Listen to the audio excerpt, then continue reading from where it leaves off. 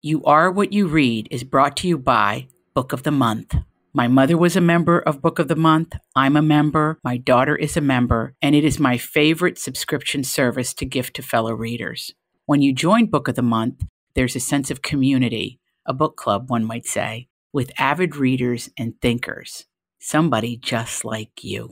Our reading list can get very long, and it's hard to keep up with all the books being published. But Book of the Month makes reading easy and affordable, and it's delivered right to your doorstep. You are getting the best of the best in literature each month for an unbeatable price. Book of the Month has a fantastic editorial team who read hundreds of books and serve up only the best to their readers. I was fortunate that The Good Left Undone was one of their 2022 picks, along with a roster of other amazing titles. They make selections across genres, so if you're looking for a romance, a thriller, historical fiction, a biography, an autobiography, you name it, Book of the Month has a book waiting just for you. Thanks to our wonderful friends over at Book of the Month, and because of them, we get to bring you a discount. Head over to bookofthemonth.com to choose your first book for just $9.99 with code ADRI, A-D-R-I. Thank you, Book of the Month, and thank you for reading. Hello, dear listeners. Have we got a show for you today? Our podcast has a guest that I have loved for years. She is the host of Lidia's Kitchen, Lidia's Italy. You couldn't turn on PBS and not see her face. She's the greatest. Lidia Maticcio Bastianich. She's an Emmy Award-winning host, a devoted mother and nonna, a best-selling cookbook author, a restaurateur. And did you know that she's one of the co-founders of Italy, which is like the mall for Italian delicacies? You have to go to Italy if you come to New York City or any of the places that she has Italy. In this week's conversation, Lidia and I sit down at her family table and we talk about stories and ideas and inspiration for her life's work that's going to leave you feeling inspired. We're going to look back on her journey as an immigrant when she was welcomed into this country by Catholic Charities and this empire that she built with Italian artistry, American ambition, and the ongoing influence of La Famiglia, her mother. We begin this national treasure story in war-torn Europe during World War II. I come from Istria. Istria is now Croatia, but it was Italy until World War II. As the end of World War II, Italy was on the wrong side, lost the war, and in 1944 it ended. And then there was a sort of a waiting period between 44 and 47. How is the border going to fall? How is it going to be divided? And the Paris Treaty of 1947, ultimately, between the Allies and the Europeans, they decided that the border would go down. Trieste would remain Italian, and Istria and that whole area was given to the communist Yugoslavia. So we were Italian in now became communist Yugoslavia, changed names, languages, and all of that. And my mother was an elementary school teacher, so she was very much involved in children and teaching. And she couldn't after communism came, she was asked to be in the Communist Party. She refused. My father was a mechanic. He had a little business. He was incarcerated because he was considered a capitalist. And being behind it, now you see, I was just born at that period. So right. Remained because there was an exodus. There was an exodus of the Italian people of that area that went back into Italy and into the world. Some 44 to 43, the borders, there was an exodus. So people really took all their belongings with carts, donkeys and carts. They would bring their things across to try to settle into Italy. But then, of course, Italy couldn't handle all the influx of these immigrants. And aftermath of war, Italy was in a poor state. So a lot of people went on into the world. But I was just born, and they said, okay, where are we going with the new baby? They waited until the 1940. When the border went down, then it was locked completely. You couldn't go anyplace. So my parents decided to stay there under those conditions until 1956. In 1956, they decided that they couldn't raise us in that situation. You couldn't speak Italian, you couldn't go to church, you couldn't do many things. So we had relatives in Trieste. And my mother, my brother, and I, we went to visit an aunt in Trieste. Supposedly she was ill. But they wouldn't allow the whole family to go. My father had to remain as a hostage. And ultimately, the three of us went. And about 2 weeks later, my father literally escaped the border. He ran over the border. The dogs were running after him, but he made it. And we were reunited in Trieste, but now we were refugees. We went to I guess my parents went to claim, refuge, if you will, and they put us in a refugee camp. So we were for 2 years, San Saba. Now it's a museum, but it's a camp on the outskirts of Trieste, and it was where they used to hold also the Germans used to hold Jewish. Right, it was like a concentration camp in Trieste. So we were there for 2 years awaiting our turn. The countries that were taking people in at that time, not unlike today, but it was Canada and Australia. And I think South America and then America. We were in 1958. Dwight Eisenhower was the president, and he opened immigration for people fleeing communism. And we were brought here in America by the Catholic Charities. What I love about you is that you always are reinventing. And I loved this book, Lidia's the Family Table, because it's really that avenue into all of Europe. And I think Americans have a hard time understanding how close everything is. Yeah, well, in your latest book, it's between, Scotland, yeah. And some France. That's right. And then again, the aftermath of the war. It is all close and everybody's running, I guess, for a better life. Or, where they get a job or where they can, raise a family or where they're comfortable. It's why America was such a shining city on the hill, because we could get jobs here. We could raise families, You and your beautiful mother were very, very close. She's in heaven now. Can you just tell folks really how she informed the person that you became? You can imagine, having small children at that age, taking them into the unknown, in the camp, online for food, on into the world, looking for a place. Now, we didn't speak the language. We didn't have anybody in America. So she had a tremendous strength and support and really held the family together. And she has supplied that strength and force for me throughout my life, my career. She lived with me. She helped me raise my children.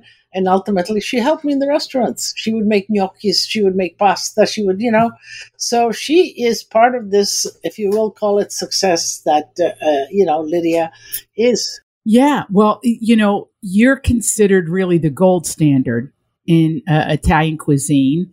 And now I see you really almost like the sun.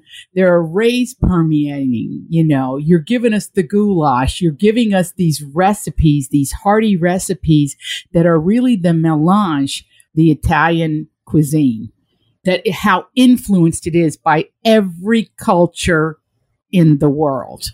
Can you speak to that? Absolutely. You can tell. I mean, you put a plate in front of me, and depending, I can tell you which region of Italy it is by. Now, Italy is small. It's smaller than California. But on my side, it was on that side, Trieste was Slavic.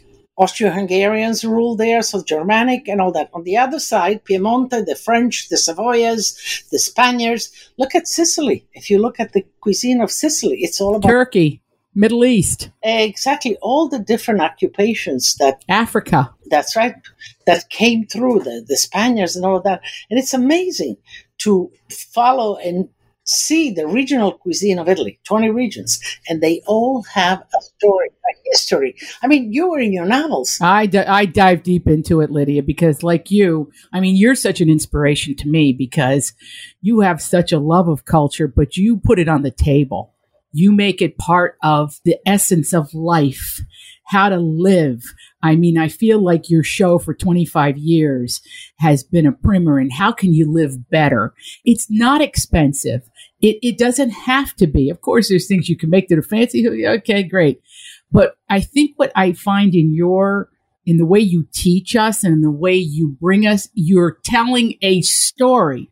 And I thought that with the most current book that you do with your daughter, Tanya, that the story is Italy was just voted the number one culture on the planet Earth. I mean, and there are some incredibly great historic, I mean, let's face it, anywhere. You could go to Asia, you could go to South America. There's all these, but Italy was number one. And I'm going to posit this to you because I think this is why. It is because as Italians, we have every culture in our DNA. Every culture. You wouldn't call it assimilation. I don't know. You could, but you know what I'm getting at here? Absolutely. No, Italy does have about, I think it was 70% of the world culture represented. That's right. So, but Italians were also curious. They were travelers, whether the Romans, whether, they love to discover and find and search for better things, new things. But also, I think what Italians have, this desire to live well. And also the importance of being closeness of a family, the respect of a family. That gives you security and comfort. But within that, we love to eat well, we love to live well, we love good music, we lead to literature. And I think people would be shocked that you have any time to read, but I know you're an avid reader, which I think says it all about you, that you're always curious about ideas and storytelling. I know, but that's what makes you. You sort of dive in and you discover and all of that. And then in you, it builds this really complex world of words. For me, I discover products and it builds this complex kind of in the pot. But I must say, I am true to the Italian culture. In a sense, I feel like being a conduit of that culture. Born in Italy, there's nothing better than that. And then kind of growing up in America. There's no two better cultures in the world. It's so true because America, I always like to say Italian artistry and American ambition. Like if you put those two things together, there isn't anything you cannot achieve. Do you agree with that? Absolutely. I think that's my formula in a sense. I was blessed to be born in artisanry and then I came here young enough, the business aspect, the marketing aspects, this is all American kind of. So I put those two together and, it worked. But, some of the things that you said are important in all of that there needs to be a sincerity, a humility. That's what you do with your words is I want to reach the people that watch me, that come. I want them to cook these recipes. I want them to enjoy the flavors that I sort of bring to them. But they're really Italian's flavors. The people of Italy have enjoyed these forever. And I am just the conduit. Well, I picture you always under a loggia with a giant table filled with your fabulous friends, and you make new friends all the time, but always you have your friends and your family around you. And people don't understand, if you make the effort to cook, fill the table with people you love. And I learned from you. I learned what wine, and you're some of your friends like Jacques Pepin. He is so French. He should be on the flag. He is French down to his butter. But there is such a sharing of your expertise with one another. I mean, it's a beautiful thing to see. Well, Jacques is a true professional. I mean, they say, I watch his show. He is great in his techniques. And so, as you continue on now, I've been 50 years in the restaurant industry, cooking 50 years, but I always learn something, especially from Jacques, from other people, and I'm always anxious to learn more, to discover more, to taste more. It's just, the curiosity, I guess, of wanting to know, because ultimately, those things that I experienced in finance, I'm going to share that with my audience. That's what you do. I try. But Lidia, this is something you do that women behind your back, this is what we say about you, that you're youthful, you are vibrant, you're as beautiful as ever, but you have this, that the second half of your life, all the training and the restaurants and the business and all that, now it's opened up again. And we think you're ageless because you're doing what you love to do. Now, do you think that's true? Absolutely. You don't have there's no guile. You're who you are. And, women struggle with this. They think, it's what the cultures tell us, right? Women, you hit 50 and it's over. He said, are you kidding? 50 is like you're just getting started. Exactly. Because, you have to think about all of the knowledge that you accumulated into those years. Now, what are you going to do with that? You're going to bottle it and throw it out? No, you got to share it. Especially in this kind of industry that you artisan, if you will, in a sense. Look, all the great masters, the school of Michelangelo, the school of that, as they went on, as they progressed and they get better and better, they had their students behind them and they shared with them. So, it's women that do achieve, that do make it. They have to kind of collect all of that and share it back to the next generation. And it's great. It's beautiful. Whether it's your children, your grandchildren, your neighbors, you go to school, to libraries. Listen, your television show educated an entire culture for 25 years about how to do it. You're the gold standard. So that easygoing way you have on television, were you frightened at first when you started it? The first thing, how I got on television, let me tell you. When I opened for Lidia, that was in 1981. Oh, one of my favorite restaurants of all time. Mario Cantone and I concur. Yeah, Mario, dear Mario. Delicious. Mm-hmm. I was a young woman chef, and people came in. Who came in? Julia Child and James Beard. And she wanted to learn the risotto because risotto wasn't yet cooked in America. You need those kind of products. Ultimately, the products came. And so she came in and she ate a mushroom risotto. She loved it. She came the second time. She wanted me to teach her how to make it. She came to my house and we kind of became friends.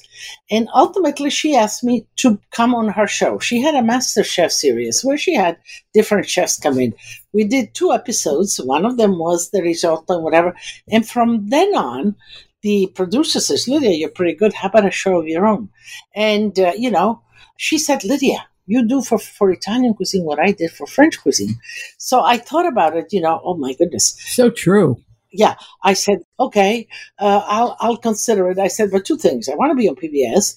And secondly, that we do it in my house, in my kitchen. Now, the kitchen is pretty big. And I did that because I was never in front of cameras. I was kind of skeptical. Could I make it in front of cameras? So I figure if I'm in my own kitchen, I know where everything is and whatever. And sure enough, it took off because the cameras were in my house. I was in my house. I was comfortable. My mother lived with me. She was upstairs. So we had this whole support system. Fantastic. And the kids were in school. Or little, and they would come in and go in and out. Yeah. And when they came in, I included them in the show. The grandkids got included. So it was a natural extension of what really was happening. And I think that that's also what really resonated out there with the audience and all of that reality of cooking real food. So you're kind of because of your mama, you could teach.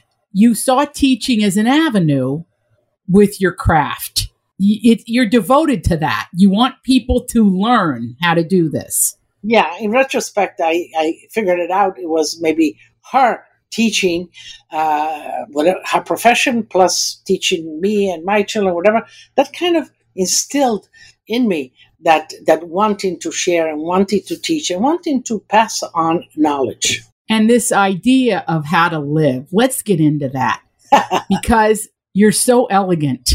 And by that, I mean, I think elegance is one of the great words. There's no stuffiness with you either. You're very funny. You're a storyteller. You're very funny. But your elegance, I was struck by it, Lidia, because a lot of times we meet people, you know what I'm talking about, and you're a little shocked. You say, oh, they're skillful, they're at the top of their game, but they're missing that, oh, I should just say it, the raising, how you're raised. And when you're raised hungry, you have no reason to be elegant, and yet you are.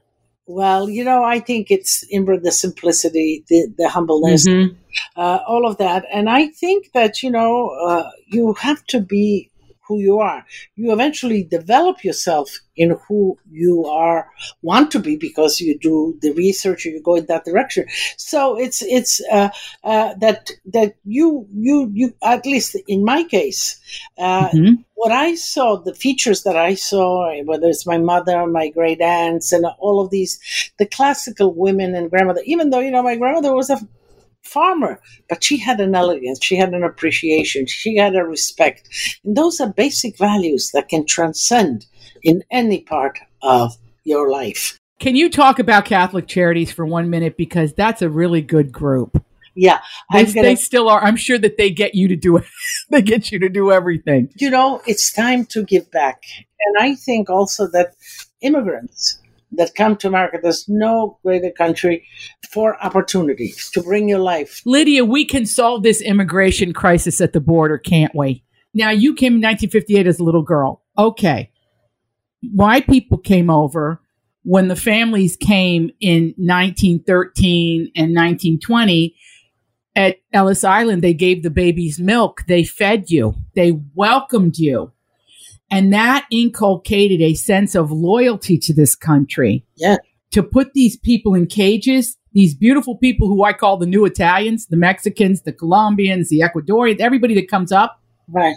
They're coming here for life. Going back to the who helped us as immigrants was exactly, in the aftermath of the war, the Catholic Relief Services, which was the Vatican, because Italy had lost and it was poor, the Vatican committed to helping to take all the people, the immigrants fleeing communism into the safe world. And so the Catholic Relief Services put us in the camps and they took care of us. They fed us. I mean, I was online. I used to get spaghetti, tomato sauce, and an apple every single day, but it was, thank God I got it. And then when we came here, the Catholic Charities took over.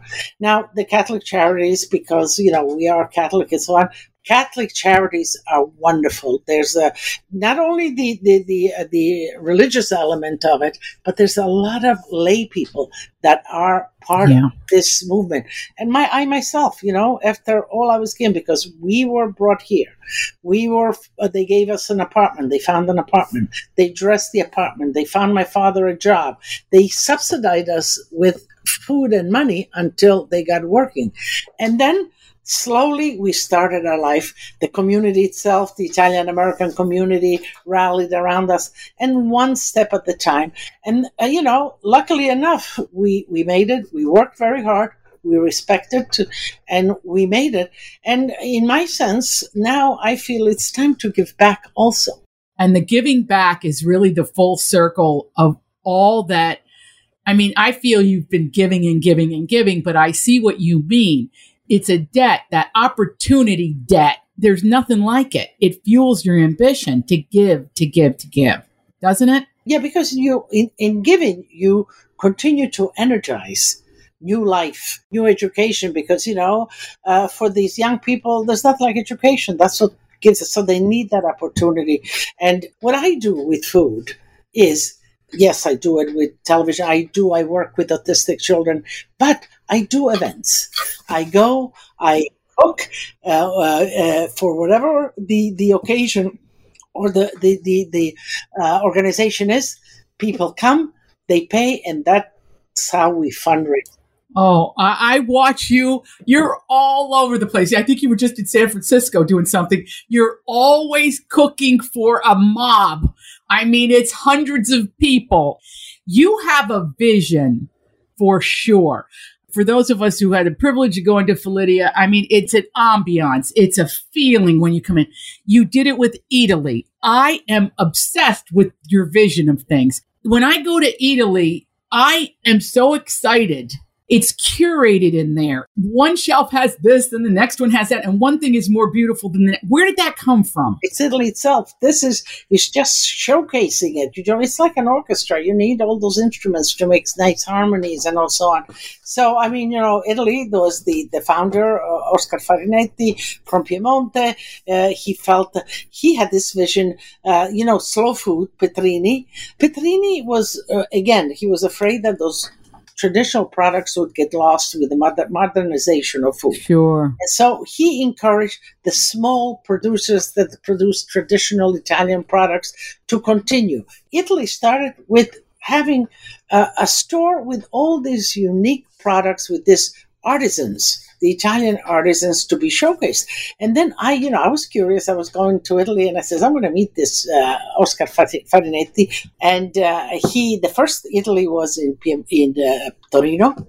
And he's a visionary. It's so brilliant because you can't get these products just anywhere. And it's a curation of all these little farms and vineyards and dishes, even your ceramicists and your art. And it's a marvel. It's Italy's beauty, the charm of the beauty of Italy. Now, Italy is smaller than California. I know. It's just so crazy, isn't it? Yeah. That has such an effect reverberating worldwide, because who comes up there, who goes there on vacation? Everybody. Throughout whole history. Asia, Russia, wherever they're from, they come over that border to Italy. They can't wait to get there. I do it with food. You do it with words. No.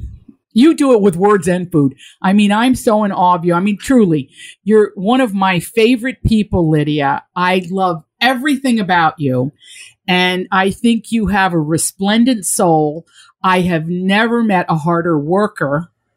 I mean, when I think of Italy, I think of that, the artistry, the elegance, the work ethic.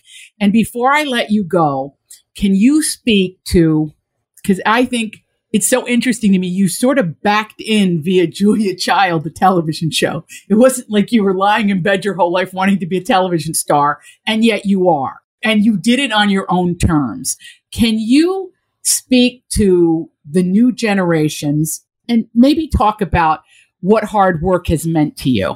I think is the essence of what really makes things happen. And you have to have passion. You have to nurture that passion with knowledge, educate yourself, read a lot, find out about, and then you have to put it in practice with work.